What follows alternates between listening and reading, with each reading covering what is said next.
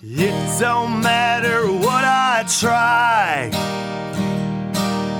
I just can't win and I don't know why. There's a fork in every road, I pick the wrong one and then I go. American loser, yes I am,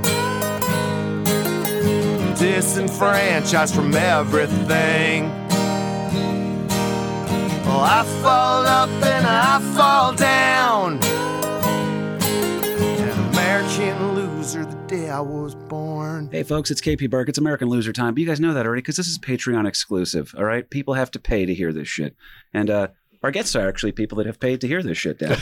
So yeah, we have a very supportive we're inviting family. The Patreons in. Yeah. So real quick, Dad, say hello to everybody. Hey, everybody. How we doing today? I'm good if you're good, man. All right, Kahuna's behind the ones and twos. Say hello. What's going on, man? Kahuna has somewhere to be at the Smod Castle, so we're going to try to contain this wild, chaotic human being's life into one Patreon episode. It's tough. It's tough to condense this life into one Patreon episode. She's a good quote. She's a good quote for sure. But a lot of you guys already know the topic. We gave it away for the Patreon, and we don't have to do any announcements because you guys are Patreon. You know the deal, all right? For as little as $3 a month. They're paying for this. They already know what's up. Yeah. So no commercials this week for me. We're gonna get right into it.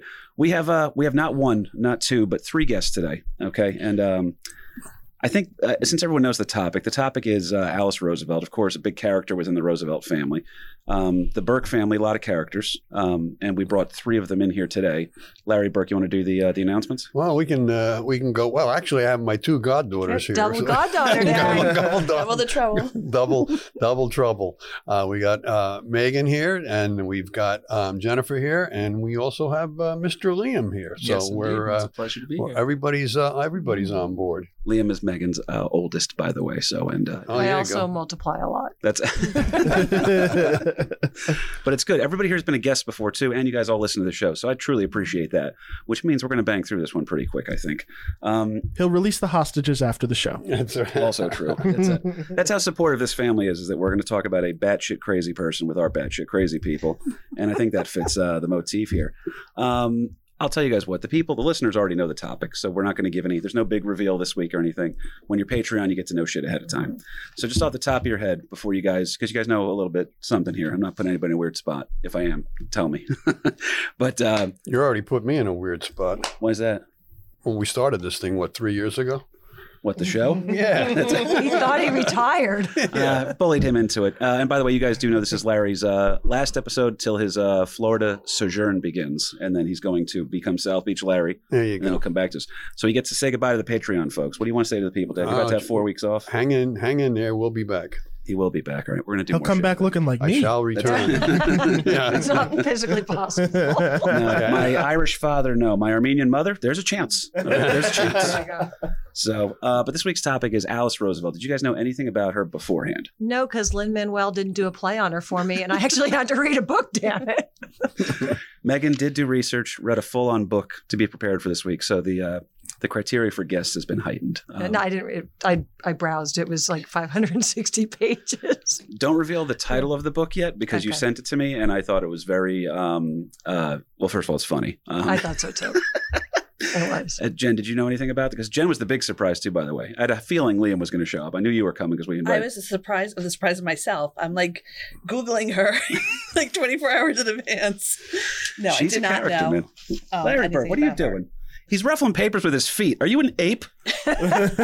Oh my God! And they're not even my paper. My chimp father getting back to his. What is that? There you go. What is that? But I was very excited because she's a fascinating lady. Oh, she's the Across greatest. the table, sorry. It's so she stands out because I thought it was going to be like so I saw a weird headline that we'll get into on it.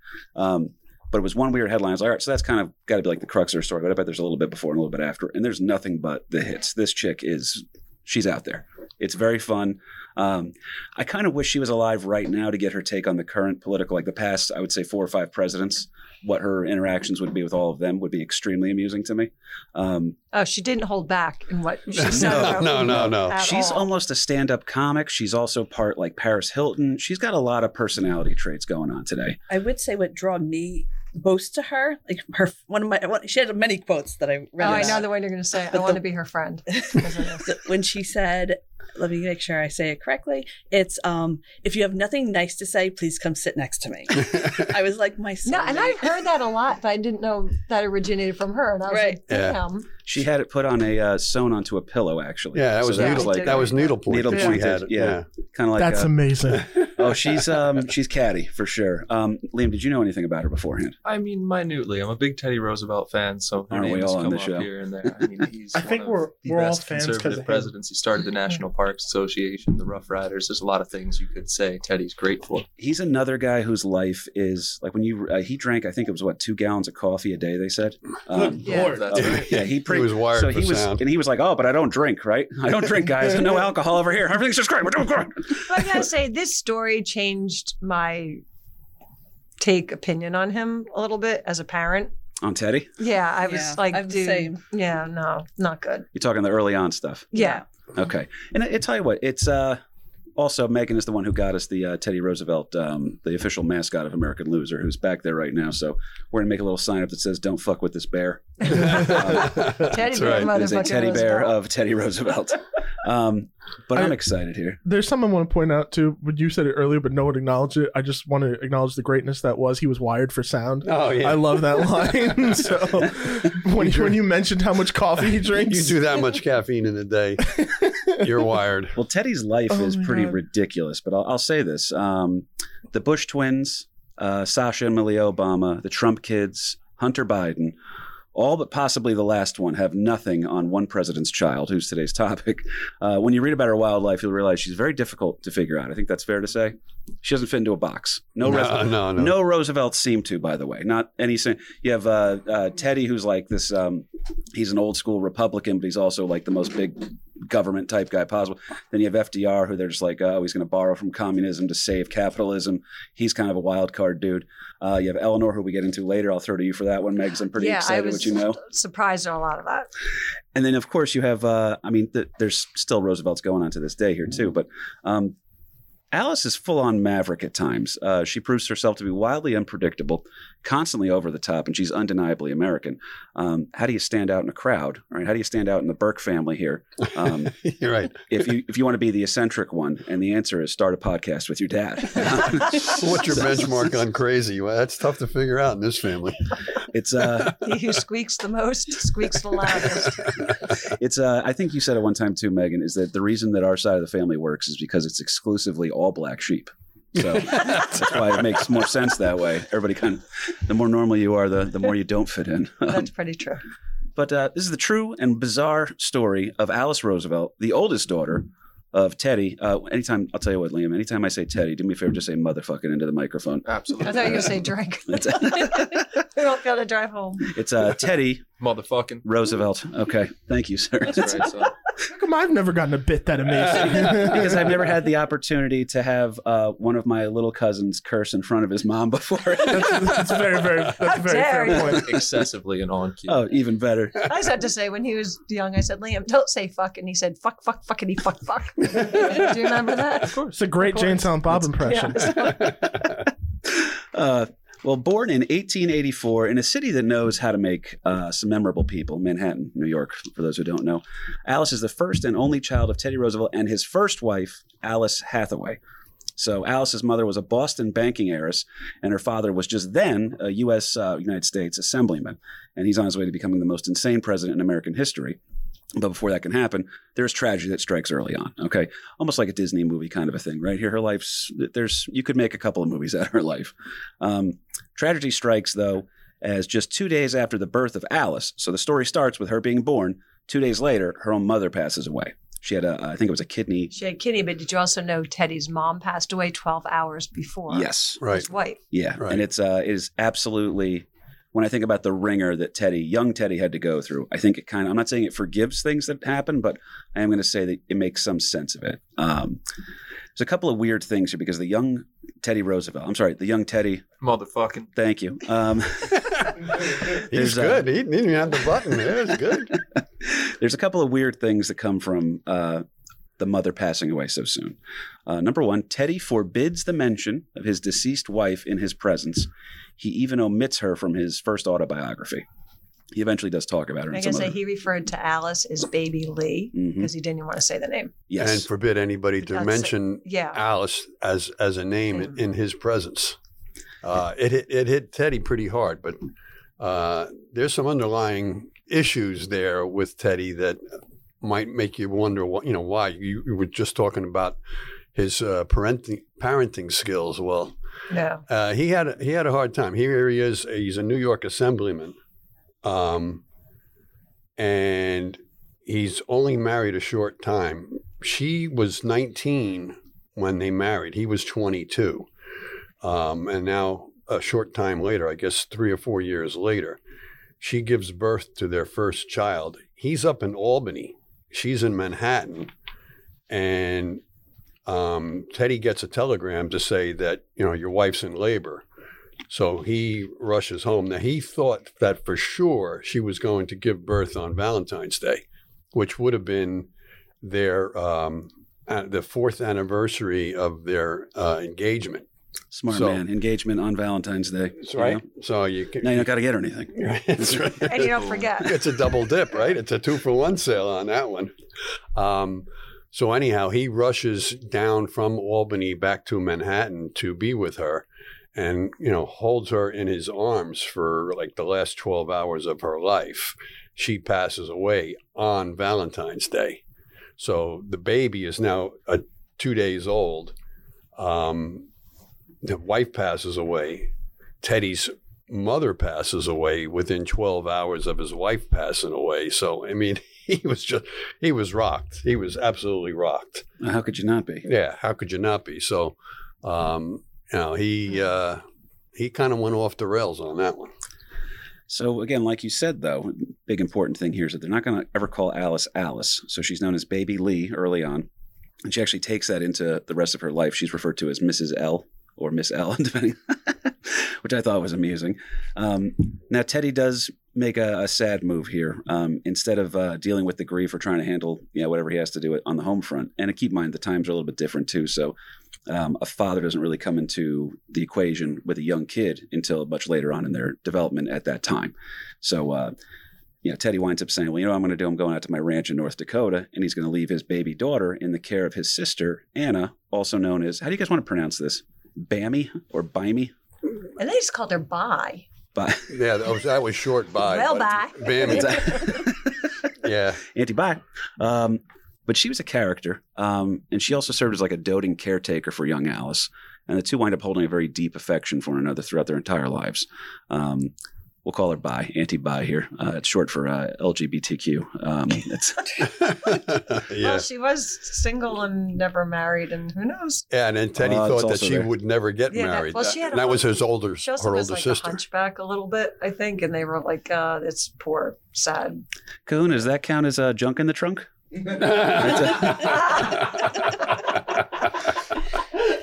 But, Baby got back. Oh. Wow! Props. well, Oh my That was god. good. Auntie Bi was a character here. Alice actually later remarked that had Auntie Bi had been born a man, that she would have been president, and credited her with being the one that kept the family together, a.k.a. the Roosevelt's version of, Megan. That's it. Easter's at my house. That's But Auntie Bi was doing her damnedest to try to keep things together and wanted to provide like a pretty good home for baby Elle, while her father was continuing. I guess it's if you accept Teddy Roosevelt as like a Superman character, he's in the Fortress of Solitude right now, about to come out stronger and go do whatever he has to do in Metropolis.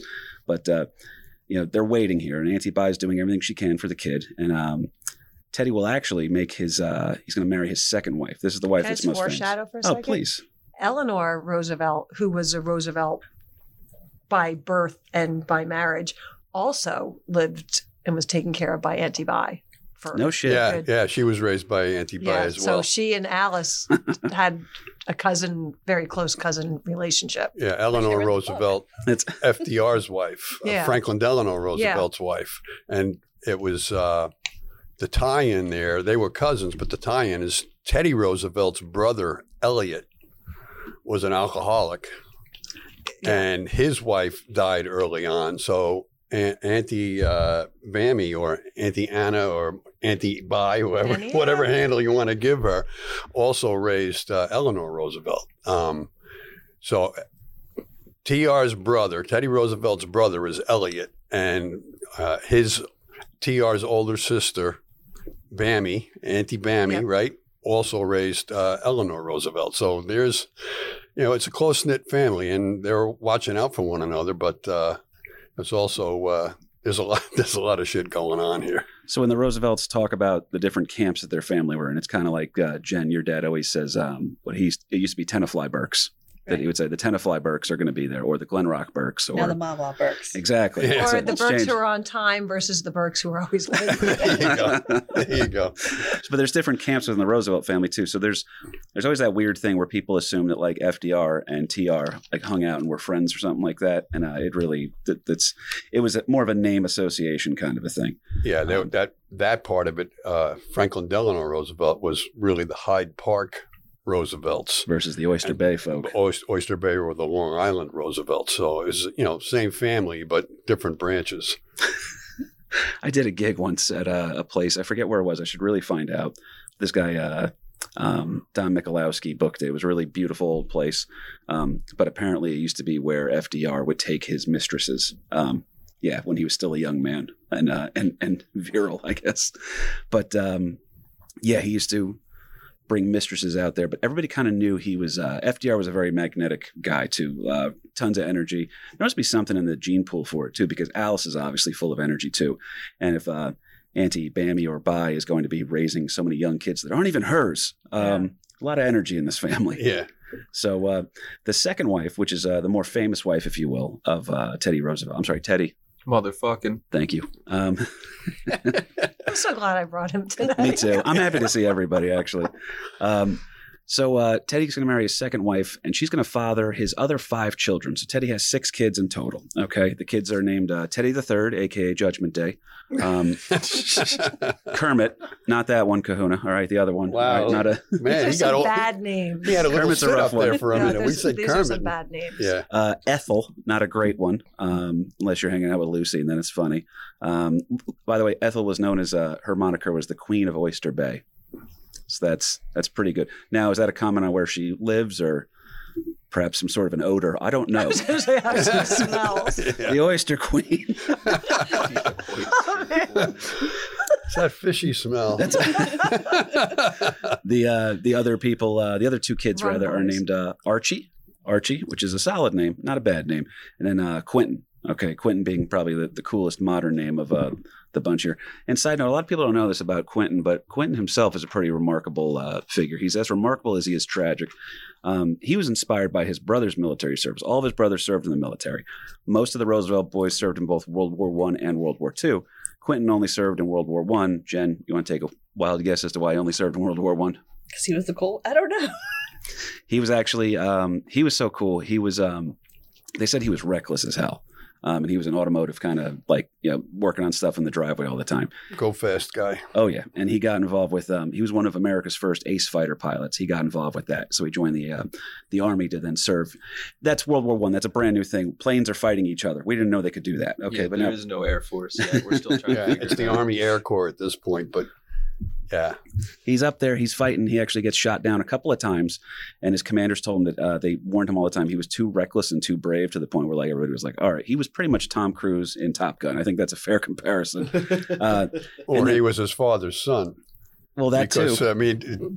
Teddy Roosevelt was not too shy about jumping in and leading No. from the front either with the Rough Riders, with the whole Spanish-American War and going out west. That brief period of time after his wife dies, his mother dies, his baby girl, his firstborn, is born. He kind of loses, goes off the rails, as we said earlier, and goes out west to hang out there. Gets involved with a bar fight out there, and he's Teddy. He's Teddy. No, there's no doubt about it. And I kind of think too that Quentin got his love of flying because Teddy Roosevelt was actually the first president to go up in an airplane. Yep. He wasn't piloting it, but at the same time, he was the first to get off the ground in a heavier than air aircraft. when the Wright brothers were first putting airplanes in front of the Army to see if anybody was interested in buying this newfangled contraption, Teddy wanted to try it out, but it was just way too dangerous initially. He had to wait a couple of years of more of development before Teddy is no longer president at that time, but he's up in the air flying around. Yeah, we don't really know how secession works. You just took over for somebody else. Can you not take every risk known to man? Please stop driving your Harley to work every day. Right. You don't have to be the stunt man for everything. Well, Teddy's almost invincible, as we're going to cover too. But Quinty, unfortunately, as he was known, actually does wind up getting gunned down. He's killed in combat in the skies of France. He was buried by the Germans with full military honors too, because they held great respect. This is Teddy Roosevelt's kid, and he's also pretty badass himself. TR in his late years could be heard muttering Quinty under his breath when he thought nobody else was around. So he was just wounded by that for forever. So he's Captain America, and then he sent his boys off to war. One of them didn't come back, and it just beat him up pretty good. Quinty's mother and TR's second wife, also not having a great name, Megs, Edith Kermit Caro. Edith? Yeah, that sounds like a flavor of some... Yeah. But she was very much far from a wicked stepmother, but it's very clear that Edith and young Alice, they don't quite get along. There's some stepmama drama. I have to say, Edith is the reason Alice came back to live with them. She lived with her aunt till she was 4. And then when Teddy married Edith, Edith was like, come on, you got to get your daughter. Like, this is your kid. What's wrong with you? You are the stepmom, but you still got to. Yeah. Right. You still got to have your daughter because Teddy didn't really communicate with young Alice at all. No, like once or twice a year he saw her. He would write never letters call her to Bammy about her, though. There's a lot of written correspondence, but would never call her by name. He would never call young Alice, baby Alice, because his wife's name was Alice, who died pretty much in childbirth. But she kind of resented that. Dad, call me by my name. Don't constantly. The nickname wasn't great either. Do you guys know the nickname in the letters? This is a rough one. He called her Moosiekins. I'll say Pina Mahone. He really called her Moosiekins? Moosiekins is for real. And by the way, Megan, we have 2 listeners that will know what you just said. Pain in the ass in Irish. We used to call Maggie Princess Pina. I think Liam still does. No. I'm kidding. Talk to her to do that. As Alice's behavior is going to get, it's interesting too, because Edith apparently acknowledged Alice as one of Teddy's kids, and took care of Alice, but couldn't help but occasionally let Alice know, and some others know that Alice's mother was very pretty, but also dumb and kind of useless. She made some points like out loud where it was like, if I think she even said it to Teddy one time too, that if Alice's mother had still been alive, that she would have bored Teddy to death because she just had nuts. She was just a pretty face, came from a lot of money. You're going to marry into a Roosevelt family. It's got a lot of money. So it's kind of like a marriage of convenience and I guess prestige. So it wasn't really a love kind of situation here. And it's weird. And of course, there's going to be a little bit of rebellion. There has to be a little bit of rebellion. So Alice, her behavior, she's kind of acting out against Edith. I'm sure there's a lot of "you're not my real mom" kind of a thing. As the behavior gets more and more concerning, though, her stepmother made the evil stepmother archetype move. This is played out in all the movies here, where it goes up, we're gonna send you to boarding school. You'll never see us, that kind of a thing. But again, they're doing it out of a place of concern. So when Teddy and Edith present this idea to a young Alice of her going to a very conservative boarding school, do you guys know what happened? She said, you think you're going to send me away? Once you see what I do to you. It was, she pretty much said, wait till you see the shit I pull at this school. I'm going to embarrass you nonstop. There's ways of getting back at you. There's passive aggressive and then there's aggressive aggressive. And then they were like, oh, okay, you can stay. Yeah. What I found too, that I found very interesting is that Teddy's first wife dies. She's only 22 years old. She's hot. There's no doubt about it. I mean, 5'6", blue eyes, long blonde hair. She was absolutely good looking. Teddy first meets her when he's off to college at Harvard. By the way, Teddy also graduates from Harvard magna cum laude, so he was no slouch in the academic department either. But you can do a lot when you're not drinking in college. his second I wife, wouldn't know. when you're not drinking, yeah. But his second wife, Edith, he marries her only 3 years, I believe, after the first wife dies. But what I found out in some of the research here is that he had a relationship with Edith before that. They grew up together. She was the girl next door. She lived next door to the Oh, Roosevelts. yeah, I did read that. And as a matter of fact, Oh, and she wasn't allowed to go visit his brother or sister or something because he was afraid he'd run into her. yeah. Yeah. And then like Edith, Corinne, Teddy, and Elliot, they were all like went to school together in the Roosevelt family home. So early on, they were homeschooled, and the girl next door, Edith, was part of the Roosevelt school classroom, if you will. And Teddy now goes off to they were kind of like teenage romance type of a thing with the girl next door. Teddy goes off to college, to Harvard. He meets this another, a smoke show from apparently from what I'm. Oh, we taught him another word, guys. And he ends up marrying her. Edith attends the wedding of Teddy's first wife. Now, 3 years later, I guess they found some way of getting back together again, and he marries now Edith just 3 years later. I mean, that seems like a short amount of time to anybody thinking it, but if you were living on a ranch drinking 2 gallons of coffee a day, shooting 45-70 at bison all day, That's right. just trying to write a couple books, Yeah. the passage of time there probably seemed very long. Oh, without a doubt, too. And it's It's like a Lifetime movie. Like, It does. It's That's lonely right. out there on the Dude, I'd watch That's the hell right. out of that. it's a Lifetime's a good. We got to figure out a working title for that. Kahuna will start a screenplay on this at some point. I know it's happening today. Now, Alice sounds like the kind of girl that's she's known some pain early on for sure. There's a lot of pain with that. She has shifting influences, both good and bad. She has a classic stepmother kind of problem, even though later on in life she would talk about the class and dignity that her stepmother had and really wrote very highly of her. But I think you beef, I don't know if you guys know this. So me and the old man over here to my right, we get along pretty good now. We're friends. We talk, Yeah, I don't have to break down too many bedroom doors. Yeah, we haven't physically thrown punches at each other in a long time. But it was never because I didn't like you. It was just a difference of opinion. That's all. yeah. But so I totally get that. And there's, Meg, your kid's in the room right now too. That's how life works, that's- isn't it? Didn't everyone do that? Yes, I think so. It's kind of chaotic here too But I because used to say, they'd say, I hate you. I'd say, good. I'm doing my job.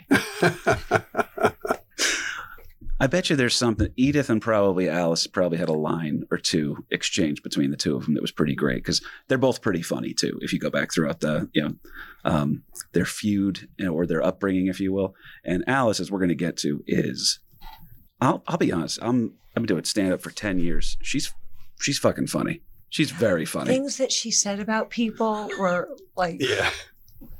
she said something like the Hoover vacuum was funnier or better than Herbert Hoover or something like that. She was banned from the White House from more than one president. More than one because- administration. because Yeah. the stuff she said. She's pretty wild here now. Don't you darken my doorstep. I would have listened to her podcast for sure. Oh, yeah, it's she's got an acid tongue, man. Now, it's pretty interesting here too because she's got, again, classic stepmother problem. She's looking for a little bit more attention from her father, who, by the way, is no longer an assemblyman. He's now governor of New York. Okay, so Teddy Motherfucking. Roosevelt is That's now right. governor of New York. He's making things happen, and this leads to a wild moment in time that we've kind of covered on the show here. An anarchist named Leon Czolgosz. He is an anarchist immigrant. I forget from where, but we did a whole episode on him. You can check him out in the back catalog.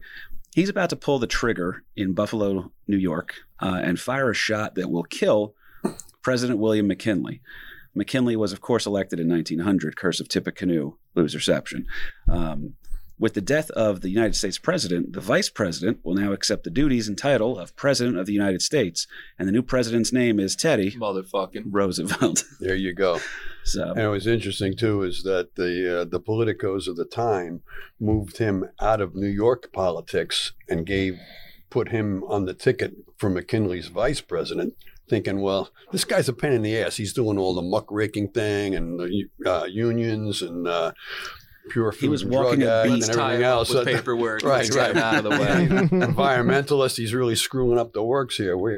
It's hard for us to be making money with this guy worrying about the environment and everything else. That let's move him out of New York politics and give him the vice presidency, because that's like a nothing position. That's really just a show position. And as it turns out, McKinley gets assassinated, and old Teddy Motherfucking Roosevelt moves is right now on moved up to the president.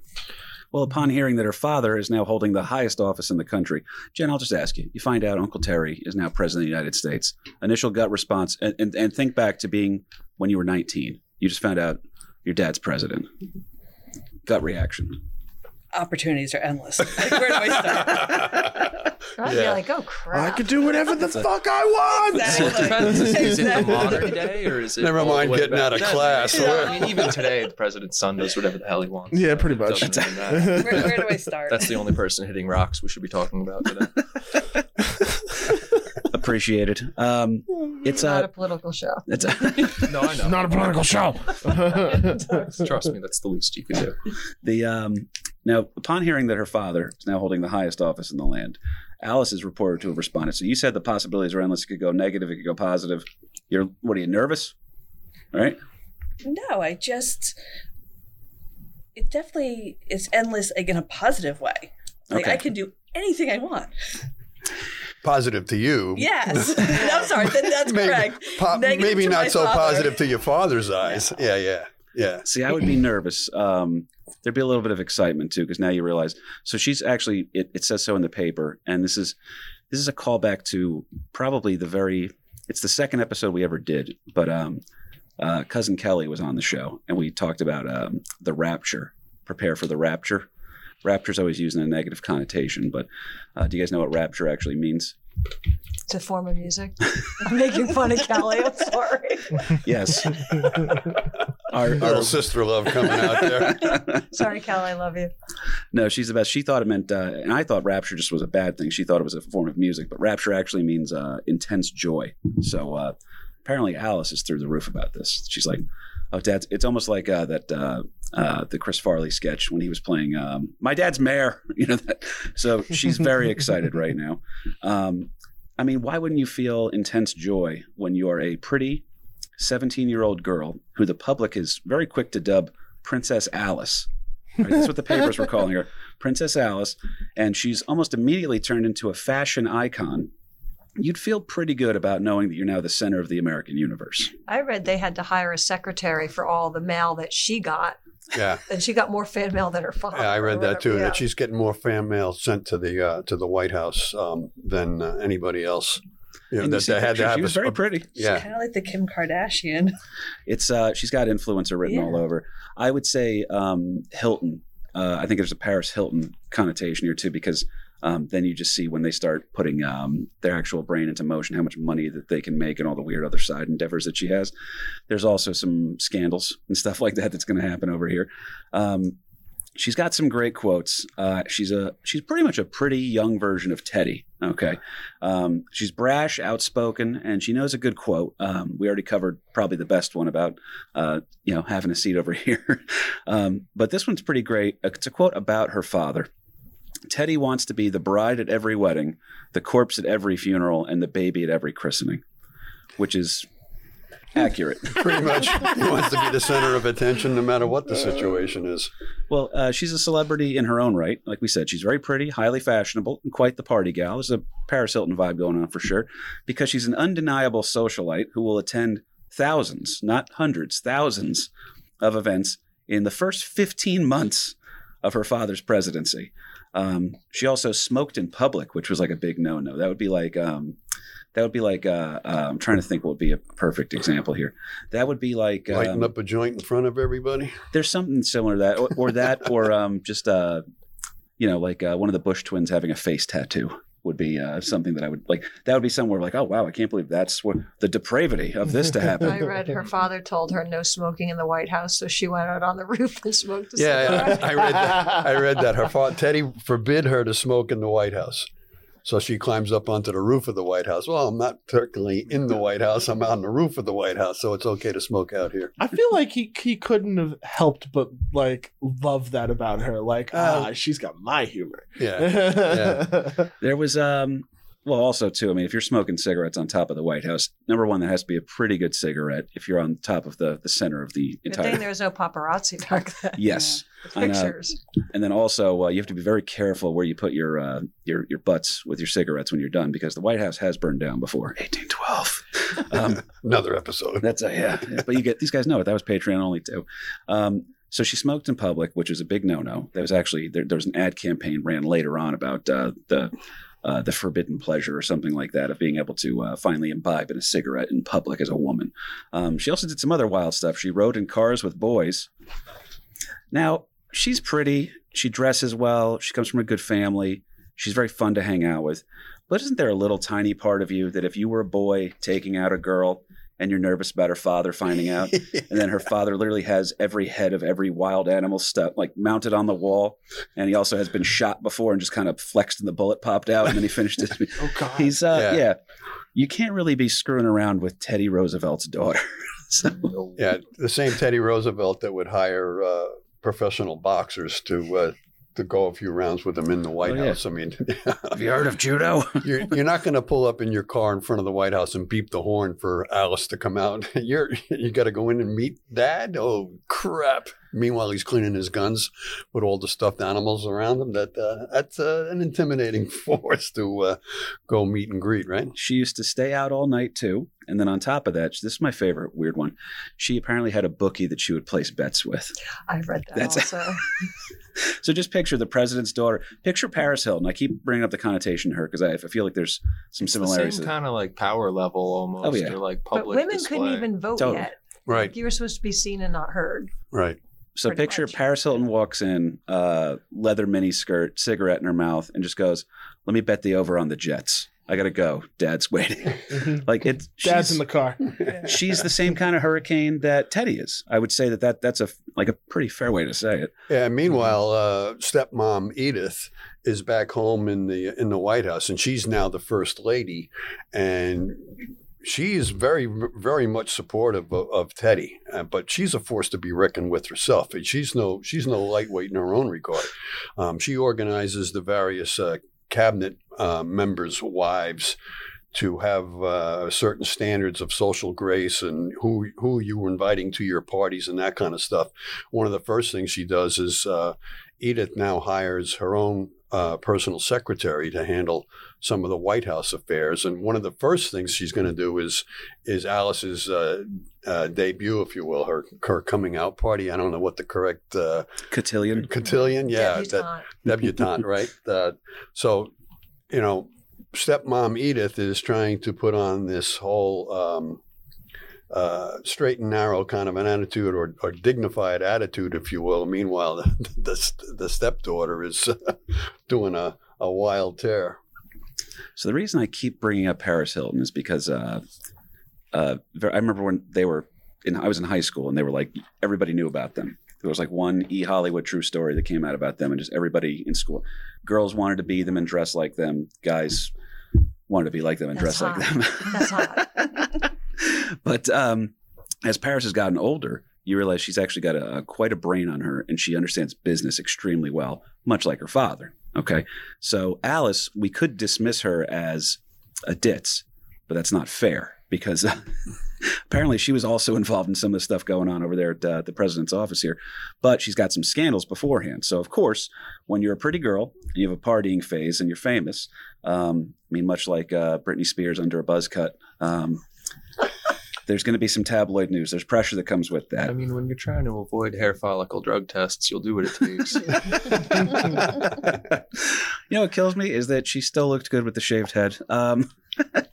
But tabloids are also infamous for being false or sensationalized. And this one tabloid story, by the way, my personal theory is that the death of journalism came out when the magazine era started because they didn't have to have credibility, because a magazine could just end publication or fire a writer and move on.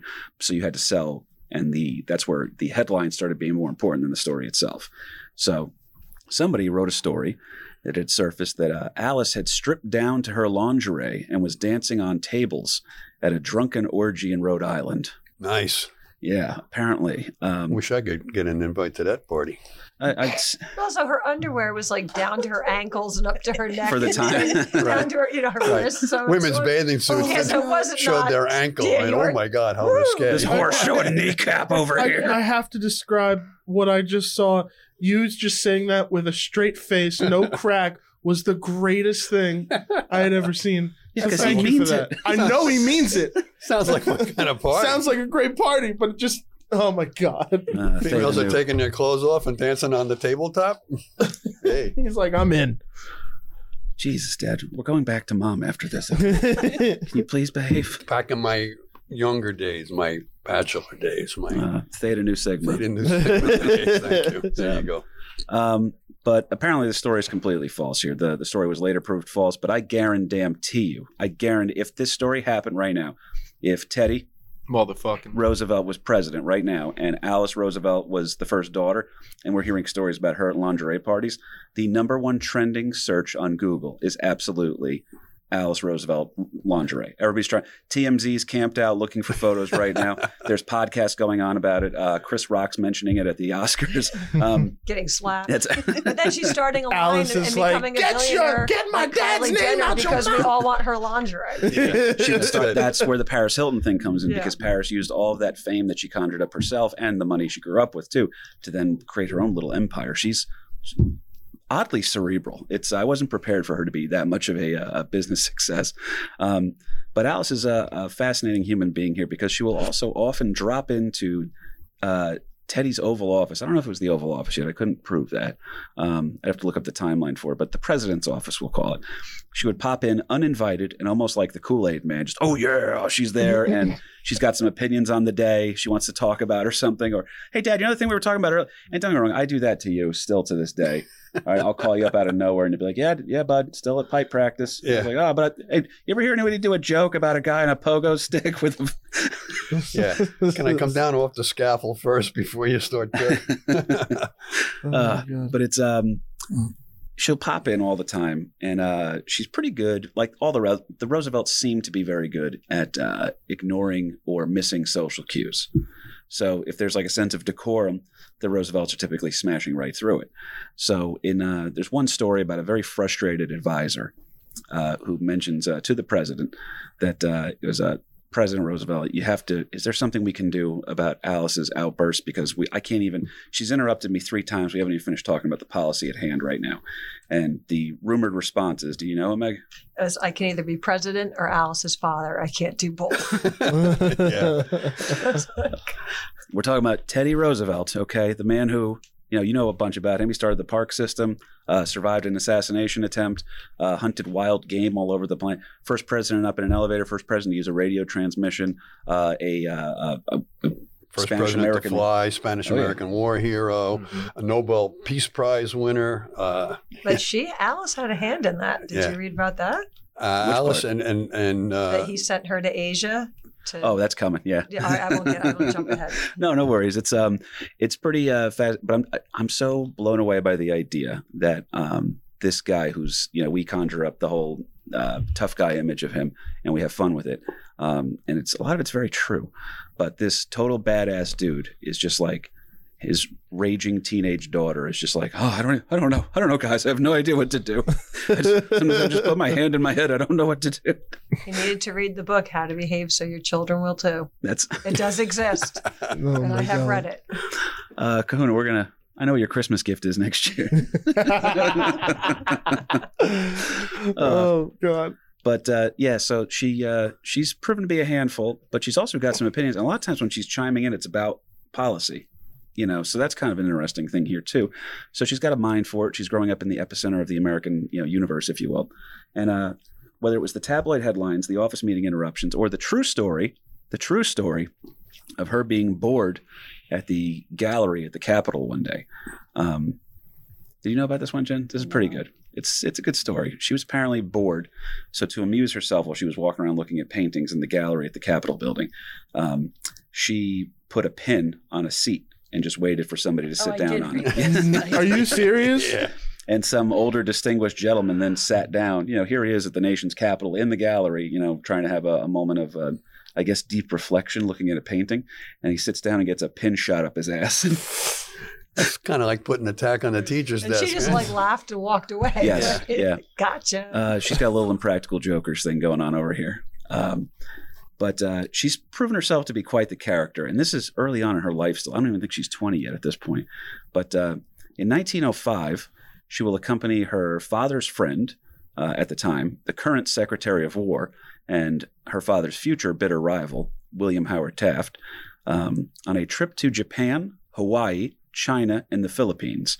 Her A trips- diplomatic tour. Oh yeah, Right? so Yeah. she's got a lot of senators and stuff like that going out there. It's a big to do. It's also this is again part of like America's welcoming party. This is America's cotillion. We're coming. We're like, hey, so we just handled that thing with Spain. I don't know if you guys noticed. Remember we used to beat up England every couple of years. Yeah, we're still good. We're good like that, but we got bigger ideas. We're a player in the game now. We're building up our Navy thanks to Teddy Roosevelt as Secretary Hang of on, the you Navy. want to try it? It's very fun. Huh? It's very fun. You want to try it? Say it again. Who's ordering the Great White Fleet? Teddy. Motherfucking. Oh, I'm sorry. I'm sorry. See, it's fun. I'm sorry, Liam. I just missed the missed cue. out. Yeah, that was my bad. But yeah, he orders the Great White Fleet to go on the world tour to. Maybe we ought to do a little trading with Japan. Well, He let's was send- hungry for the Pacific. He wanted more of the Caribbean. He wanted to kick Spain out to kind of like free America from European dependence. Because There that was still any trace of it down there. Oh yeah, if you wanted to be any sort of a power in the world, you had to have the game was now colonies. Yes. So what can you have? What can we add to what we already have, kind of a thing. So the Philippines, which that changes hands all the time. Cuba, which we've had our eye on since Jefferson. So we're trying. You have to wait. You can't do it though. We try to take it over as governments, and you have to, as Liam knows, you have to do it with a fruit company instead. That's right. Bananas have to be involved. That's right. Hey, I got to have something from my cereal in the morning. So Also true. yeah. What did you want to say about the Japan trip earlier? Oh no, that he sent Alice over and she schmoozed and impressed, and he ended up getting the Nobel Peace Prize Mm-hmm. because of it. Well, he brokered the peace for the Russo-Japanese War. Yeah. Which, did you guys know that Russia used to go to war sometimes? Yeah. They were aggressive. Shocking. Yeah. Yeah. Whoa, I had no idea. Yeah, little tricky nonsense over there here. And second wife Edith also had some influence on that too, because she had some British diplomatic ties, if you will. That there was some different correspondence going back and forth that the Americans weren't supposed to have, but Edith was able to wrangle that out of some of the Brits, and it enabled Teddy to broker that whole peace accord between the Russians and the Japanese. This is like the height of, I would say, the special relationship between England and America too. At the time where they were kind of just considering them like our cousins because we realized how much we have in common, kind of a thing. So they're pretty cool that way. Did you hear about the other thing on the trip? Did either one of you guys know about this? The little infamous swimming pool incident Oh, with it's how Alice? she Yes. met her, wrangled, got her husband. So all right, it's again, we covered that she's a very pretty girl, right? But she's also she's Teddy's daughter, so you got to be a little bit nervous about it. But you want to say what happened on the trip? Do you know what happened with the swimming pool? I do, but putting myself in a male perspective, like you're on international waters, man. There's logical reasons why. You can't get me, dude. I'm in a swimming pool in the middle of the ocean. We don't In, recognize the your early titles out here. 1900s. Well, what happens is Alice winds up jumping into the swimming pool on board the ship, and I'll let you take it from here, Meg. I feel Oh, like- she talks her husband, whose name escapes me. different guy. Yeah, not then. Oh, to jump in with her. She gets a senator to jump into the pool with her. Now she's fully clothed, mind you. Okay, and it's I think the swimming gear for the time was relatively similar for what it would cover. So it's in her mind, it wasn't really all that scandalous. But for her to be an unmarried woman and for her to have a senator then jump in the pool with her was like very scandalous. And that particular senator was labeled as a party guy too, and he was a playboy himself. So he wasn't the straight and narrow guy either. So she's jumping in and he's jumping in right after her. Yeah, Paris Hilton is the first daughter, and Jeffrey Weiner is. Oh, jeez. Guess we better looking than that. Cast it better. That guy's gross. I hope you're right. But the guy was not actually her husband that jumped in the pool with her, although that guy was on the trip. So that's what makes it even so then more she scary. came back and then they got married. Yeah, he was another shortly senator after. that was part of this whole diplomatic excursion to the Far East. Well, as the story goes, to this incident of her jumping in the pool, it was such a big deal for people that I don't know what the hell's in my eye, but Bobby Kennedy actually chastised her one time when she was an older lady. Now she was in her 80s, I think, at this point, and Kennedy was giving her a hard time about it, saying, "Oh, if that had happened today, it would still be scandalous." Blah blah blah. I couldn't even, how could you do? It was the most scandalous thing you could have done at the time, and she said, "Well, it only would have been scandalous if I didn't have any clothes on, Bobby." She's like, bitch, please. Yeah. She's got, throughout her life, and she the Kennedy takes on so many family has got no room for come on. scandalous item. Yeah, if you want to, I was going to say, especially regarding swimming pools, Dad. Yeah. I was thinking that too, but that didn't happen yet. Don't Google Mimi Alford, whatever you do if you want. But interestingly enough, she will meet, like you said, Meg, her future husband here. Is that a meet cute moment, Jen? Does that fit for a TV movie or something like that, where it's she was the president's daughter, she was in a pool with another senator, and I knew I had to have her. A little bit of a stretch. Sounds more like reality TV then. Oh, that was a good try. There's a Floribama Shore thing going on there. But in 1905, like we said, is when this trip goes down over here. And not too long after that, it's actually time for the young lady to get married. And she's going to marry that other senator that I mentioned earlier. His name is, I want to talk about a waspy name, Nicholas Longworth. Oh, love it. Yeah. Now, that's a guy who calls people moosikins for sure. He's also part of that Japan trip as well. And Alice is still known to be wild and unpredictable. And Mr. Longworth is known around D.C. to be quite the playboy. Listen, somebody has to be Hillary, folks. You can't both be Bill in a marriage. Somebody's got to be the one making. Somebody's got to be the suit and tie button down one over here, all right? But it's two wild party people going to get married here. And they're married in 1906 at what was considered the social event of the year. Married, I think, at the White House, right, Dad? I believe so, yeah. Which is cool because then later on in her life, she attends other weddings at the White House. So that has to be kind of cool. But the two are married in 1906. I'm not kidding. Give you one guess, Jen. What color do you think Alice's dress was? I actually know this. It was blue. Yes. Alice blue is actually a color that she wore so frequently it actually took on became like a an identified thing with her. So not to be outdone just by wearing a blue wedding dress, which is pretty ballsy to begin with. I've been to both of your weddings, and they were both very fun. At no point did either of you attempt to cut your wedding cake with a military sword, though. That's what Alice did. Well, there wasn't one available. Yeah, that's right. There was, You heavily weren't planned. exposed to them your whole life. Like Teddy Roosevelt, they're probably just hanging in the house. Also true. He taught you how to use swords and guns at a very early age, I'm sure. Oh, you had to. And then, but I bet you Teddy wasn't sitting there like, you need to know how to use this sword because one day you're going to want to cut your wedding cake and you have to be able to do it. You got to know how to do it properly. And if it's the social event of the year, their wedding, that cake has got to be pretty large. So, I mean, just some little cake slicer is not going to do it. Yeah. So, hey, get right tool for the job. But I will say, Give me that I am sword. soul sisters with Alice. I did fire my bartender in the middle of my wedding to pour shots because he wasn't doing it fast enough. I went behind the bar in my wedding dress. So There you go. Larry Burke's goddaughters, folks. There you go. There you go. But she's a character. Their honeymoon's pretty big, too. Their honeymoon includes trips to visit with royalty over in Europe in places like England, this new country called Germany, where they will visit with Kaiser Wilhelm. They visit a couple other places as well. They visit with some English dignitaries, too, from Parliament. They also visit who's kind of like the Thomas Jefferson of the day, if you will. He's like the true statesman, William Jennings Bryan, who, hilariously enough, will run and lose against McKinley. So, and then Teddy infamously is the vice president for McKinley and then borrows and takes on a lot of the policies of William Jennings Bryan. So it's like a guy who's like, hey, man, I have all these great ideas. He pretty much wrote Stairway to Heaven. And then, Teddy Roosevelt's like, okay, cool. Well, I really appreciate that song. And then he starts playing Stairway to Heaven and calls himself Led Zeppelin. And that's kind of how that one goes down. But they do visit with him over there. And Longworth's family is from Cincinnati, so they actually are they're pretty powerful and well thought of. Do you know over in what Ohio. Alice called it? And Cincinnati. Cincinnati. Yeah. And having No been there way. several times, because Sean went to, law school in Ohio, I tend to agree with her. so now they got Joe Shiesty, right? Sorry, Ohio people. He's lost some listeners. We have listeners there. There's an improv in Ohio. Be cool. But again, I mean, she's just through the roof here. And their marriage, it seems like it's going to be a success until what I'm going to refer to as the chill of 1912. Because TR is TR, he's a chaos machine, Dad.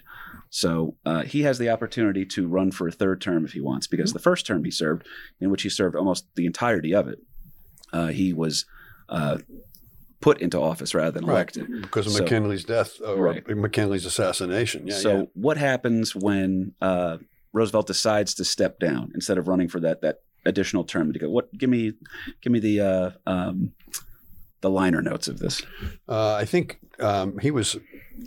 Teddy initially was going to go with Taft to promote Taft, but then they kind of had a falling out, and Not before he, because Taft was the handpicked successor. right, Yeah, and then Taft started going against Teddy's ideas or ideals, if you will, and he said, "Well, screw this! I'm going to start my own party. I'm going to go for really, in essence, a third term." And in reality, it's a second term because of the assassination kind of a thing. His first term of office was a fill-in for McKinley, but he starts his own party. and he is so wildly popular, but also widely feared. TR. So.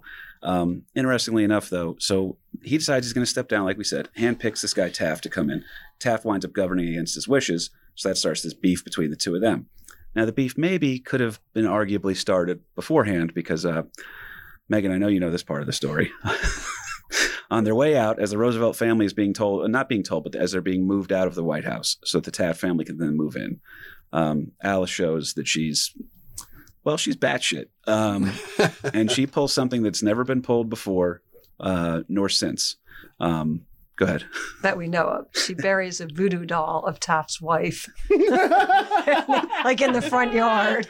Yep. No way. 100% true, buddy. That's Yep.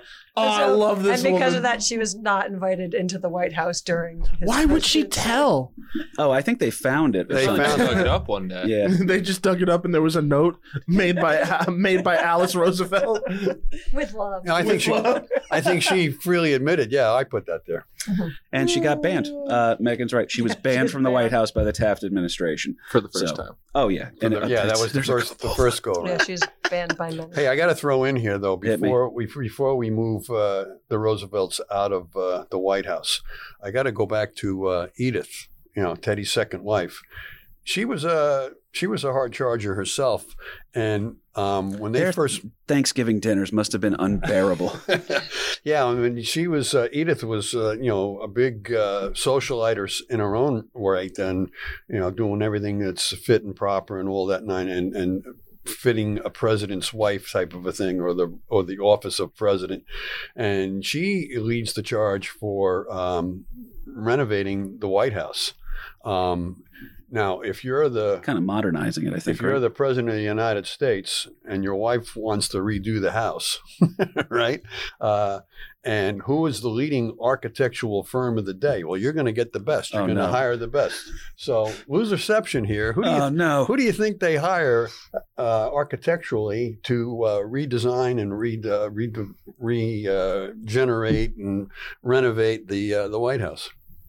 If it's who I think it is, then I'm going to be the one that gets up and leaves. in the middle Yeah, of it the- is. It's Edith hired McKim, Mead, and White, like Stanford White. Oh, boy. Who's reception? Tune in on Stanford White. He's Do you want me to walk out for you, KP? he's got a little background himself. Don't worry, man. I got you. If you haven't checked that episode out, it's the most terrifying episode. Kuhn is leaving on behalf of On behalf No. of all here. Liam, you might not know this, but there's Stanford White. If you don't know about him, he is probably the creepiest guy we've ever covered on the show. Okay. Architect who helped design parts of the Columbia campus in New York City, Madison Square Park, I believe. He actually has a statue up or two. Very influential guy in the city. And then when he died, they found out that he had pretty much a sex dungeon in his house, and he was soliciting and procuring young girls. So, are you insinuating a White House sex dungeon? That's well, this guy was creepy. It was the velvet sex swing in the White House that really. Totally normal house. Then he has a house that's one room that's painted all red with a green ivy swing in the middle of it. And you're just like, all right, so this guy's got some Silence of the Lambs shit going on. It's a little terrifying. Remembering this episode now that you're saying. Oh, it was bad. Yeah. We sat there and we're like, I don't think we're supposed to know this. Wait a minute. What was his name again? Stanford White. Stanford White. Yeah. Okay. I should have said Christian Cortez right there. Yeah. Because he also designed 55 Central Park West, also known as Spook Central. Ghostbusters. Ghostbusters. No, I'm just making that one up. That's within the realm of possibility, man. You had us going. But so they hired Stanford White as the person to do the renovations. I don't want to cut you off if you had more. No, that was it. Just McKim, Mead, and White, the architectural firm. Sons of bitches. They were large and in charge of renovating the entire White House, and the Congress approved over $500,000 for the renovation, which was not chump change back in 1902. So Alice also had a government-appointed secretary, which was pretty cool because, like you said, she was getting more mail than her father. I imagine that's what the original dick pics probably were like. Like if Alice Need 'em, Roosevelt got were 'em. to if she were to open her DMs, what put would that it one look off like? to the side. Oh yeah, that's her. This is your Swiping chance left or swiping right on that one. Put that in the left pile. Put that in the right pile. Oh my God. But now Taft is kind of pissing Teddy off. So Teddy says, well, I'm going to run as Republican then. And the Republican Party, of which he's a diehard member. And keep in mind, we always talk about on the show that the political parties shift all the time, too. So this is like a strange progressive big government. Let's expand the powers of the executive branch era of the Republican Party. So they're pretty interesting because it goes a lot against what they used to be about and then will become back about. And it's always in flux. So when we use these terms, we're applying them loosely. But he's trying to become the nominee for the Republicans on their ticket. And they say, well, we're not going to go against the incumbent, Taft. So no, please don't come back. He's too much chaos for everybody. It mimics a little bit of a thing right now where it's like, okay, do you want to stick with the status quo or do you want to bring back Captain Chaos? There's some things to be worried about there.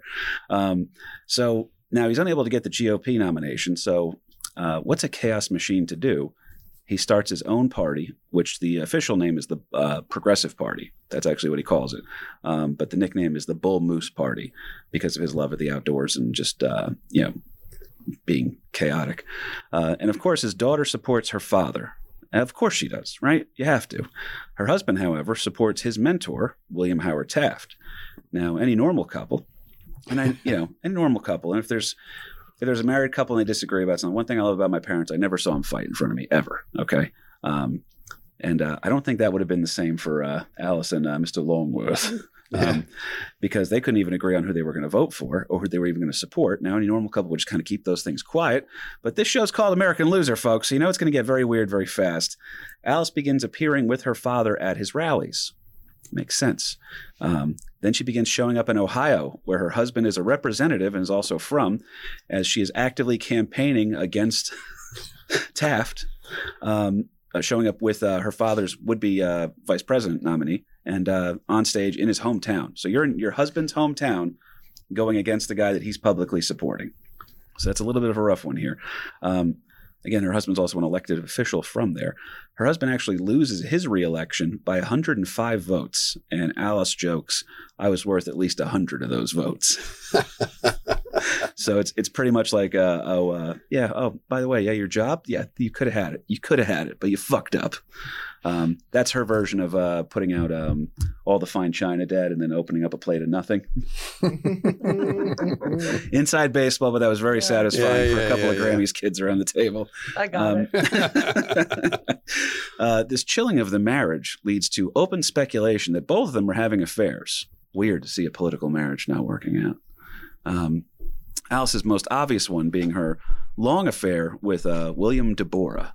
It has been confirmed that Alice's daughter, Paulina, was actually fathered by Deborah and not her husband, Mr. Longworth. Do you know what she joked she wanted to name the baby? This is the greatest, the absolute this is how witty this girl is, man. Alice I love her. She's got to be an absolute pistol because later on in life when she's an older lady, then she's just kind of like she's almost like, Lady Olenna or something. Coons, from the lady from Game of Thrones who's just a piss and vinegar. Yeah, never. She's- That she was played by. She's got some Oh shoot! some Dame Judi Dench stuff, but now she's a mom at this point, and she's still this clever and this capable of. This would be the most acid ton thing that I think she's ever said. Roll with it. She wanted to name her Deborah. Yes. Wow. In other words, The full name too. So that's pretty much saying like letting everybody who would possibly know. By the way, this isn't my husband's kid, and he's not going to say anything about it because do you know who my dad is? And then on top of that, I think the full name that they were calling her was Paulina Aurora Deborah Alice. Deborah Alice, born by Alice. Yeah. Yeah, you can't name the kid after the guy you're cheating on with. All right, that's a little bit of an overstep here, but it's also pretty funny. It was also her only child, and she gave birth to her, I think, at 42 years old. So, Which for back then, for back then like was a grandmother. Yeah, Yep. yeah. That's So you weren't gonna go have another go at it. I don't think that was one and done at that point. well, Paulina Longsworth is her legal name, of course, but Alice is brutally funny, as we've covered, but that's not always well received. Taft will lose his re-election bid because Teddy's Bull Moose Party is going to split the Republican vote in half. The election is won by Democrat and New Jersey Governor Woodrow Wilson. So Wilson will open the doors of the White House back open to Alice until she makes a crude joke at his expense during dinner.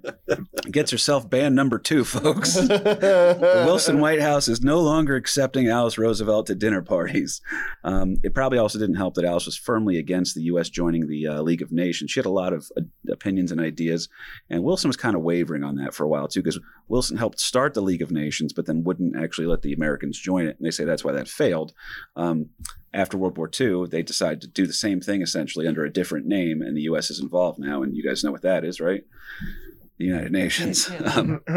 But it's an idea that fails, like we say. Jury is still out on whether or not that's a good thing here. Alice gets into a new form of business here around this time frame. She takes her. She's got some good memoirs. She's got some good stories here. Her book comes out. It's called "You Motherfuckers, You." No, I'm teasing. Named after her father, Teddy Motherfucker. Roosevelt. That's right. Her book is called Crowded Hours. It finally comes out, and it's very, very well received. It is considered a must-read about a girl with moxie in D.C. who's enjoying the nightlife and giving you the behind-the-scenes info on the life of a fashionista, socialite, daughter of an American icon president. So if that book came out today, I would read it, absolutely. Now, what was the book you read? It's called Hissing Cousins. Hissing Cousins. Yeah. Okay. See, I thought it said Kissing Cousins on there, and then I was like, this... No. Well, Eleanor was a Roosevelt who married a Roosevelt, which was like a distant cousin, but they were all in there, Oh, that's weird. Yeah. There's also a little blue blooding to that too, where there's like it's not to make another Game of Thrones reference, but Megan put it in my head earlier. There's a little Targaryen nonsense going on with them Cahoons, if you know what I mean. So marrying a Roosevelt was like, oh well, at least it's within the family. So a little bit creepy on that one. But in the book, what did they kind of cover? Because It was Eleanor and Alice's relationship. And they both were raised by their aunt. Aunt Bammy. And were really close, but Alice was really pretty and Eleanor was not. And her mother would pretty much say to her, like, good thing you have a good personality because you're ugly. And like one was Republican, one was Democrat. And it got to the point when Eleanor Roosevelt died, Alice didn't show up at the funeral. Whoa. Yeah. Like her final, like, F you to her. So to both be raised by the same woman. So Megan and Jen, you're not sisters, just to cover this. You guys are cousins here. We all have the same grandma, right? Mm-hmm. And it's there are wildly different personality traits amongst the Tenafly, Glenrock, and Packanack Burks. But we all get along at the end of the day, which is uncommon the more I'm finding out here. And the Roosevelts, they got a lot of beefs going on with that one. Was there any particularly nasty parts of the book between the two of them that they just did not get along at all? Just differences of opinion, maybe some jealousy, I mean, they both were pretty broken girls. Both had daddy issues. Yeah. Mothers that died or whatever. And actually, no, because Elliot was a drunk. Yeah, Elliot was an alcoholic. And I think Eleanor got sent away because the mother was trying to like get his act together, and then he ended up dying. I think she died.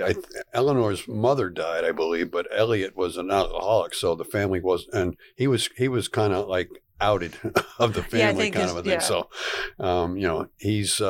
he's not coming up to the Roosevelt standards type of a thing. And that whole thing about marrying your cousins, that was not so far-fetched for the times. Yeah, because if your money, you're part of the 2%, you're going to try to control that and keep that going forward. So there's going to be tie-ins, and you're only going to marry within your own class, if you will. Very similar to what was going on over in Europe, which is, I think, one of the reasons why Alice was called Princess Alice, because here in America is trying to paint the same type of royalty type of a thing, very similar to what happened years later with the Kennedy family. That was the whole Camelot thing with the Kennedy administration, that we now have royalty, if you will, in the American presidency. And Teddy wore his war medals a lot to places, and dressed. He was a total icon. Like, you can even watch like some of the weird videos of him from the past, and just the way he carried himself and everything. He was definitely people were respecting him. I'll say that. When he was the speak softly and carry a big stick thing, that was definitely in play here. And I think Alice kind of rode the I don't want to say rode the coattails, because she was also her own pioneer. So I want to be respectful of that. But she's very much her father's daughter in a lot of ways. And she remains a lifelong Republican. And again, we're applying loose terms for the time here, but she's going to keep interesting friends throughout her remaining years too. That sharp tongue only gets sharper. She's getting funnier as she goes too. A couple of very interesting things she said over here. She would waver in support of her own cousin, FDR. There was a couple of times, I think at first she was against him running, because she's just like, we don't care much for the, what was that? They were the Hyde Park ones, right? Yeah. Yeah. So she goes, Franklin Delano Roosevelt was the Hyde Park Roosevelt. Alice would look down on the Hyde Park Roosevelts, that they were Oyster Bay was the place to be. But she was against that. And then one of her quotes actually, because she wavered every now and then, she kind of had to admit that somebody else was the better candidate. And I think the first time it was going around, she goes, "I'll be voting for Hoover." They asked, "But that's your cousin. Your cousin's running, for the presidency, and he's evoking a lot of imagery of your own father." She goes, "Yeah, I'm voting for Hoover. I'm a Republican. I'm voting for Hoover." And she goes, "And if it wasn't FDR, I'd still be voting for Hoover." But later on, I forget who it was that was running against FDR, who serves like a crazy amount of time in office due to just the number one, not having a policy in place to limit the terms. And then number two, it's wartime. We're coming out of a depression. People are just like, it seems like it's getting better. Let's just roll with this guy. Let's give him a little bit more time over here. And at some point, I think Alice made the quote of saying she would actually vote for Hitler rather than vote for FDR again. Yeah. Ouch. That tweet's since been deleted. But she's got a couple of that acid tongue's pretty great over here. She eventually actually said that she destroyed one of FDR's opponents, the infamous Mr. Dewey. And by the way, I think it was Dewey. Deb, it wasn't Dewey that held out the newspaper that said. No, it was Truman holding up the headline that Dewey defeats Truman. Yeah. Dewey runs a couple of times here. But this is how vicious her tongue was. Alice actually made a comparison to Mr. Dewey as very scathing comparison, saying that he looked like the mustache on the bridegroom of a wedding cake. And nobody could take him seriously after that. It was like once you just nail somebody, you're like, that's who you are now. It's like that's the image that you're going to be. She roasted him that well. Yeah. It ruined his political It animates him in a sense. People couldn't look at him the same. Oh my God, I love it. No, she was pretty great. She was pretty great. It was she was able to take him. So in that one weird roast, she actually helped her cousin retain the presidency. Her one-liner roasts were epic. She used to have big fundraiser parties and stuff like that. LP, am I jumping over anything too? Because we're about to get into Paulina's daughter. No, I think we're pretty much covered. I mean, it's a fascinating life, so we can go on forever, but we do have to land this thing. Eventually, we got a little bit of time yet. And also, if you have anything else from the book, or either you guys, when you guys know something, jump in. You guys you did research on this one. It's not like I don't want to shit on them. This is about where I stopped reading. That's You skim read this far, right? I was like, oh shit, I did too. I thought you were going to have this. All right, part 2 coming out next week. All right, so sadly, Alice's daughter, Paulina Aurora Deborah Alice. Aurora Deborah. Alice's daughter will sadly pass away due to a sleeping pill overdose. And, geez. Yes, so she takes sleeping pills for the time and I guess passes away. And her husband had also passed away as well, maybe just before, just after, I can't remember. Just before, I think that's why she's taking the sleep. Yeah, Alice is. Oh, that makes sense. I'm like, there's cocaine and soda back then, so what is she taking? Yeah, I have a bachelor party coming up, so I'm just going to go to the dentist's office real quick. I'll be right back. This leaves Joanna, their daughter, orphaned. And Alice had actually spoken with her daughter about what to do in case she did pass away ever, what would be the custody arrangement. Alice still has to fight for and win custody of the young girl and will dote on her throughout her life. The two are extremely... So she was an older mom for the time. Just to clarify now, Yes. it's the grandmother, Alice, raising her daughter's daughter. Yes. And Alice had been an older mom at 42 for the time. And then now she's a grandmother and really in a motherly role. And they even said that she played like the role of father too, that it was her show. But the two of them played off of each other pretty well here. Again, even though her father had passed away, or depending on what you believe, TR or Teddy Motherfucking Roosevelt had been frozen in carbonite until America's most dire hour. Alice is remaining a fixture on the political scene, and now she's got this Joanna, who's her young little grandkid, who's a cute kid popping around all over the place. And Joanna actually grows up into a very pretty, very intellectual lady too. So it's kind of like almost like Alice put her through like her own version of like a finishing school or something.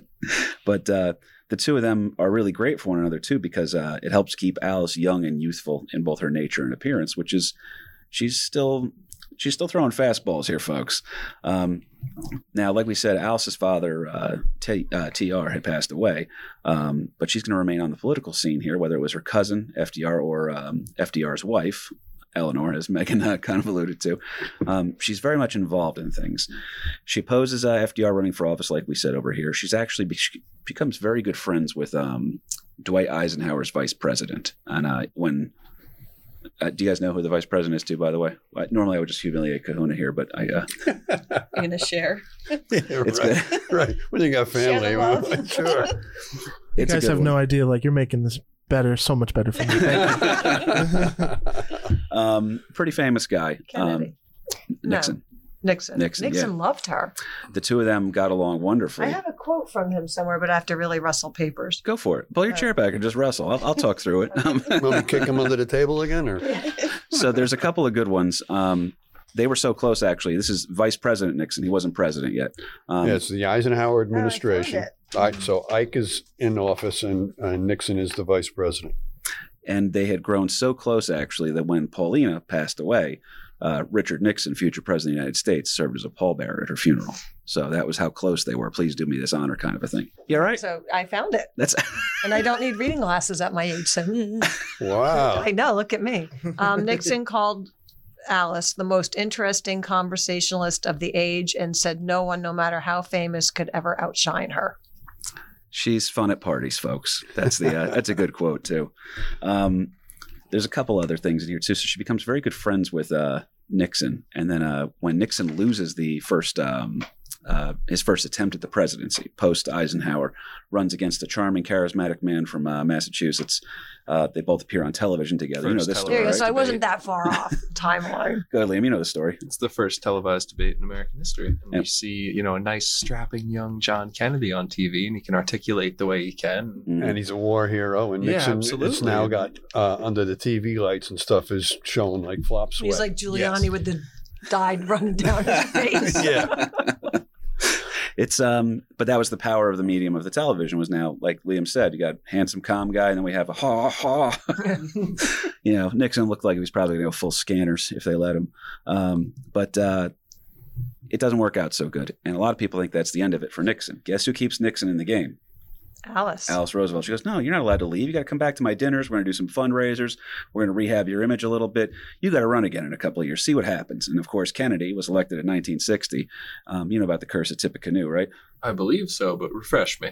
Curse of Tippecanoe is, we covered it on an episode here. Every president that's elected in a year that ends in 0 dies in office. It's a very weird, or there's an assassination attempt. Okay. So in 1960, John F. Kennedy is brought in. Yes. So we all know how that one ends, right, folks? Yes, we do. The stress of the presidency too. It takes years off people's lives, inches off their height, stuff like that. I mean, they age crazy. Remember, like how Obama entered office? He was like a young guy. He came out. He looks like Morgan Freeman. Right. You're like, what happened to you? Yeah. Kids will do that to you too, right? Yeah, that's true.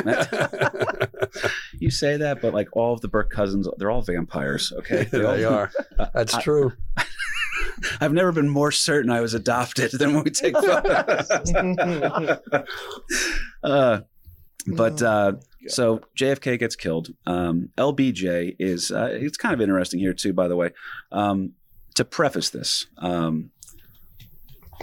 I think LBJ was relatively okay with Alice, but it wasn't like a warm relationship or anything, because they knew that she was very good friends with Richard Nixon and she supported him against JFK.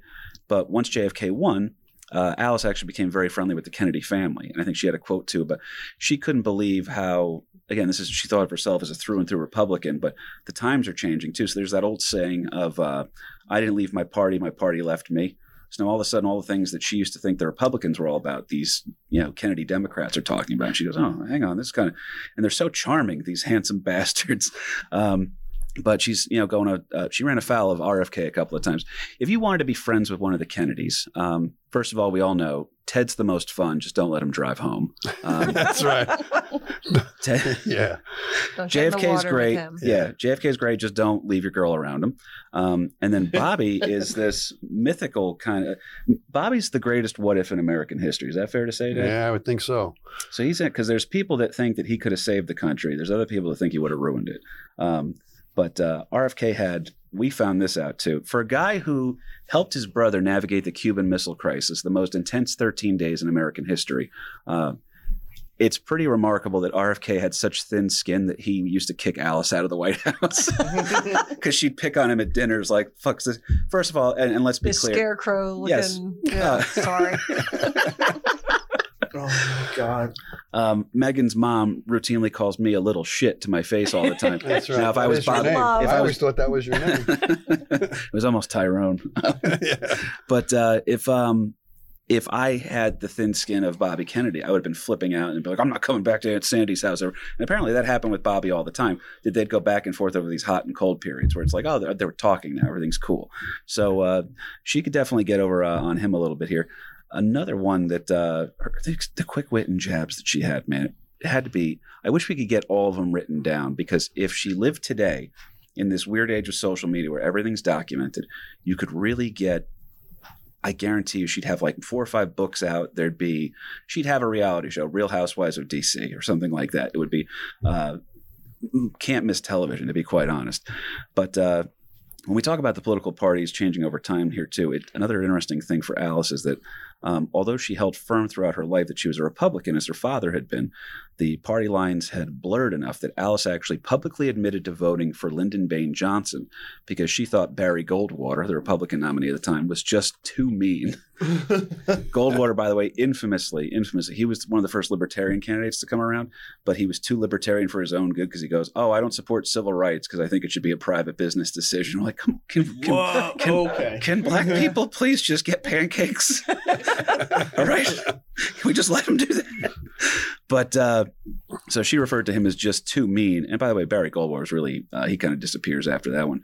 The keynote speaker at his Republican National Convention confirmation, the keynote speaker was Ronald Reagan. And Reagan became the darling of the party after a speech that he made there. So Goldwater was really just a seat filler for that one. Yeah, and at the time too, I mean, the country was so divided over the Vietnam War situation too. You got LBJ, and then we've got Barry Goldwater, who's also running on peace in Vietnam kind of a thing. So it was weird times for sure. Well, this blue wave doesn't last very long, though. She gets her strong friendship with Nixon pops back into her endorsing him publicly for his next run at the presidency. He brings him out to all the fancy dinners and shit. Nixon will win as the law and order candidate after running again, thanks to the encouragement from Alice. When Watergate occurred, Watergate being the big scandal that broke, more on that. We did a whole episode on Deep Throat. The guy, not the movie. But when Watergate occurred and Nixon resigned in order to avoid impeachment and possible charges that were coming, in his exit speech, if you will, he quoted Alice's father, Teddy Motherfucking Roosevelt. I think the quote was something about, you cannot appreciate the highest mountains until you've been in the lowest canyons or something like that. And I Whoa. get that. Yeah. And so the quote was awesome. That's a great quote. And I believe Nixon was probably using it earnestly, and the speech was probably written for him by somebody else. And, he was busy trying to figure out which rooms did I booby trap? I forgot. Yeah. Where did I leave those 20 minutes worth of tape? Kissinger. So it's pretty wild. But he, in making that quote, apparently Alice was watching it on the television and stood up and started spitting at her TV and cursing, like just dropping F-bomb. This motherfucker, because she knew that quote was taken from her father writing about, run with it. No, I was. about her. Oh, the quote was taken from her Yeah. father. Yeah, about when he was talking about the mother passing away and then losing his own mother. So that's Alice's mother's death and her That father's he never work. spoke of. Yes. Yeah. Right. And he's finally saying it, and he writes this, and this quote, this beautiful quote, is about that. And Nixon's like using that to be like, yeah, so I fucked up. All right. He's comparing Watergate and that whole scandal to what Teddy went through with the loss of his wife and the loss of his mother on the same day. And let's face it, Teddy was scarred for life with that, never speaking her name again. I mean, that's pretty heavy duty. Time heals It's a all tough wounds until Teddy gets wounded with that Yeah. one. The there's a couple other things that have it. So that sours the relationship, but then Nixon still always speaks highly of her, like the quote that you just pulled out too. So Nixon still adored her, and no one could rival her. She was pretty great. But there's a couple other things that have to pop up here now too. And I wish that we could hear the string of profanities that Alice laced together for that. It'd be pretty best cursing stream you ever came up with. I don't know. Jen, you have floored me in phone conversation with some of the There's stuff been you so said many. before. Yes. I don't think I can do justice to Alice. That's Not Alice even is gonna pretty try great. it. No. No. If you think I want to interrupt me, I usually just growl at my children. that's But then I'm done. Then I don't. what was the there was a Bill the Butcher one from Gangs of New York that I loved. In fact, I'll scroll up because I wrote it down. I don't give a tuppeny fuck what your problem is, you shithead. I think that was a pretty good line.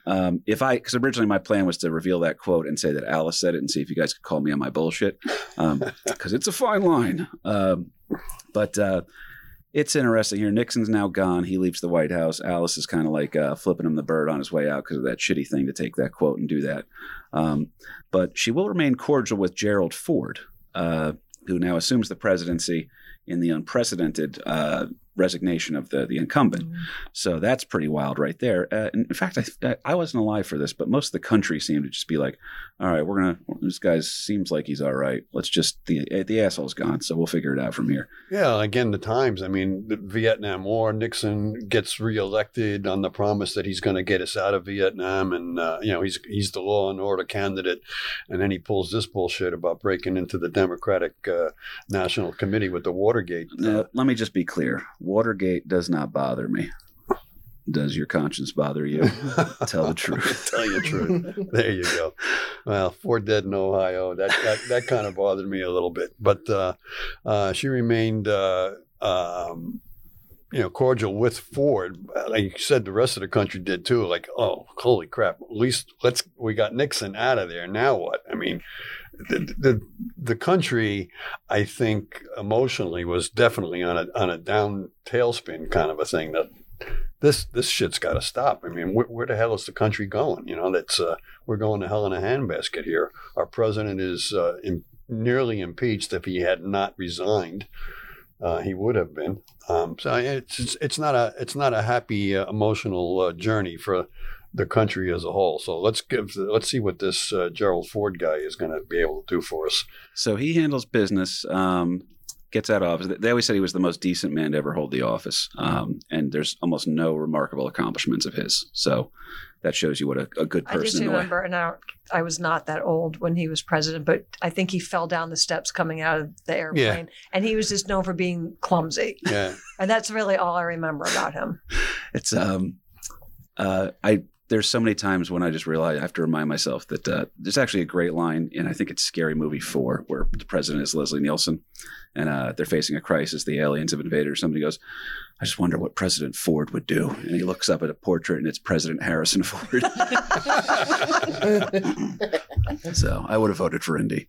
But anyway, she'll remain cordial with Ford throughout the rest of his term over here. And it's a pretty quiet one over there. But now we have a chance to bring in a peanut farmer, right? This guy's coming in. He's a good old Southern boy kind of a thing. I have a quote from him also when you get to there's a couple of good ones. I'm going to throw to you for that in a second. So, and I'll end this episode. I want to hit the quote too, and then I want to end the episode on just some conjecture points. I want to get personal opinions from you guys if we can, because it's not often we get everybody in here all at once. But she didn't care for Jimmy Carter. She refused to meet with him. Yes. Yeah. She cited that he had a lack of social grace. And that's probably because he was a farmer and she's used to, even though she's cool and she's like a hip chick and, smoking cigarettes and riding in cars with boys, she's also, she's coming from some money and she knows it. She's like, oh, we're not, this guy's not, what do you mean? He never went to Cotillion? What the hell are you talking about right now? You don't know what snuff is? What kind of bullshit is this? But so she wouldn't meet with him. And, Alice actually passes away in 1980. She had breast cancer and survived. I believe she had a mastectomy. She had a double, and I can't remember the quote, but something that she making fun of herself, like was the only topless without in Washington or something like that. She was always a good quote. She just passed away in 1980. Jimmy writes something quite beautiful about her because Jimmy is the last sitting president that she's alive for. You want to hit us with that quote here? I said, although she refused to meet with him while she was alive, he wrote, she had style, she had grace, she had a sense of humor that kept generations of political newcomers to Washington wondering which was worse, to be skewed by her wit or be ignored by her.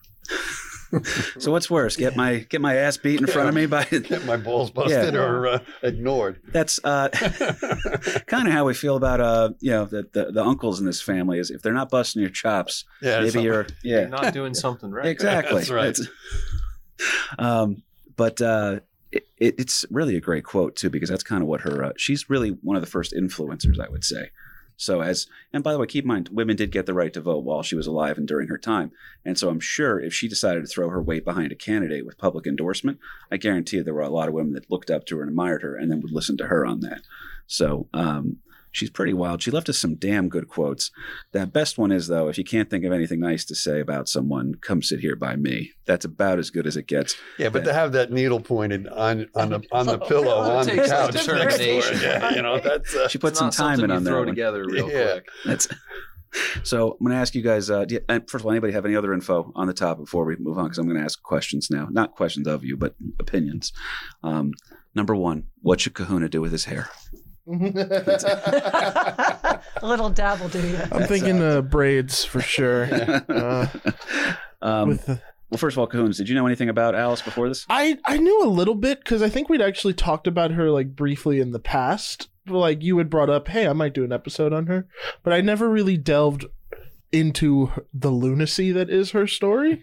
But now that I know, buried a voodoo doll at the White House, dude, that's probably my favorite thing because like it's just so mad because it fucks with the person who finds it because it's like, does she actually believe in it? Is she just doing it to mess with your head? Yeah. Is that why my knee hurts? Like, and what was great about it that wasn't something that a 12 or a 13-year-old did. She was a grown woman at that point. But I admire her in a really weird way. I just how think could you not? American original. Yeah, like she's just so unapologetically herself in an age where, especially for women, that's she not. had no fucks to give before it was fashionable. Yeah, it's fucking awesome. Right? She did. I picture her when she got older as kind of like what's the name of the old lady from the birthday cards that's always smoking a cigarette? Oh, yeah, that says the horrible, whatever horrible thing you can think of. She's kind of perfect that way. Jen, what'd you know about her before any of this? Nothing. Nothing. But like, I'll ask you this one. So the next president that comes into office is Ronald Reagan, who is as good of a quote as just about any president we ever had, because he's an actor. He comes from Hollywood.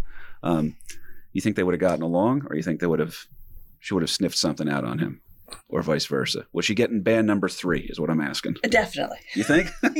Yes, because she just never played by the rules, ever. I think she would Can't get along teach with an old dog new tricks. Yeah. That's Not true. how it works. Ron would probably like her. I feel like her and Nancy might butt heads. That's probably my take Just on say that no. one. That's And it was too just too strong. Just saying no, yeah. Two strong-willed females, that's for sure, with Nancy Reagan and Alice Roosevelt. So comparison here too. Nancy Reagan was incredible about preserving the legacy of her father. I'm sorry, not her father, her husband. Yeah. Ethel was TR's other daughter, and she's the one who was the queen of Oyster Bay, and she's really big on protecting and creating this huge legacy for Teddy Roosevelt. And I will say, I think like again, we're using terms loosely here, but like the 3 biggest Republican presidents of all time are probably, in terms of being well thought of and having airports named after them, I would say it's probably Lincoln, Teddy Roosevelt, and then Reagan. So I feel like she might have some kinship towards Reagan on that one. Meg, what do you think? I think he would have liked her. That's See, he was like this. I mean, he was president, but he was the Hollywood guy. mm-hmm. So I think Who would have better one-liners at a dinner? That's what you wonder. Because what I like about Reagan, he used to hire comedians too. That were always like, all right, listen, I got to present this weird policy, but I need a zinger to land it on. So that would have been my one chance. Oh, I think Rickles was hired by him, right? Yeah, That's Rickles. I forgot what. I think it was a correspondence dinner or something, and proceeds to roast everybody in the room. Of course he does, Mr. Happy. What was his name? What was his nickname? Mr. Warmth. Mr. Warmth. Yeah. Yeah. But no, Alice was a pisser here. She would have been fun at Berkfest. Fair I'm to trying to say. figure out why she's a loser. I love her. She's No not. one- That's no why one it's a knows about Patreon exclusive. You got to get paid. Gotcha. Yeah. Gotcha. Yeah. Forgotten in the annals of it, because that's a thing that kind of annoys me about this stuff, is that when they talk about women in history, it's always women empowerment or something. Because I believe it's Women's History Month right now, isn't it? It is. Yeah. So The merch. comes right after. So you have Black History Month and Women's History Month. But when they do this stuff, it's always on like ESPN. I'll see it, and they're trying to promote like a news story. That this is like, hey, finally, there's. And I was like, nah, there's been a lot of colorful characters since day one. You go all the way back to Betsy Ross on this one if you have to, but Alice is definitely one of the most colorful characters in American history, I would say. I didn't know much about her, and I didn't know much about any of TR's kids, and all of them went on to do wild shit. So they're. Yeah, absolutely. I mean, they were all. You said it earlier. All of TR's kids served in the military. I didn't realize it, but Roosevelt Field, which was an Army airfield, was not named after Teddy Roosevelt, but it was named after his son Quentin. Quinty in World War I. But yeah, I mean, they were all the Roosevelt family. There's a lot of people that are large and in charge, and it seems that there was 2 different personalities within the Roosevelt family. There was A personalities, A-type personalities, and capital A-type personalities. They were all huge. What do you think the coffee bill was at that house? It had to be a thing. Yeah. Well, that's why he was trying so hard to settle the Caribbean. That's Needed to make the supply lines easier. There you go. I've heard of Costa Rica. They say it's made of coffee. We're going. That's when Teddy decided, hey, we got to do something with that whole Panama thing exactly. too, right? Put the canal in. I got to get my coffee cheap. What do you think, though, Liam? Could you have gotten along with if Alice was your age and you knew this girl? Could you have gotten along with her, or would she have been too much woman? I think it depends, because you talk about being scared of the father. Would I smoke cigarettes in public with her? Would I ride around in cars with her? I don't necessarily know if I would have No. the air of class to own a car at that era when they were still so new. You know, so you have to understand that He's a gentleman, folks. the men who are willing to try, so to say, already kind of are backed by this air of like, all right, I clearly have enough money to own a car or be able to afford cigarettes. I'm not just like digging in the dirt looking for That's stuff. Potatoes. Exactly. yeah, digging for him. But so you could probably.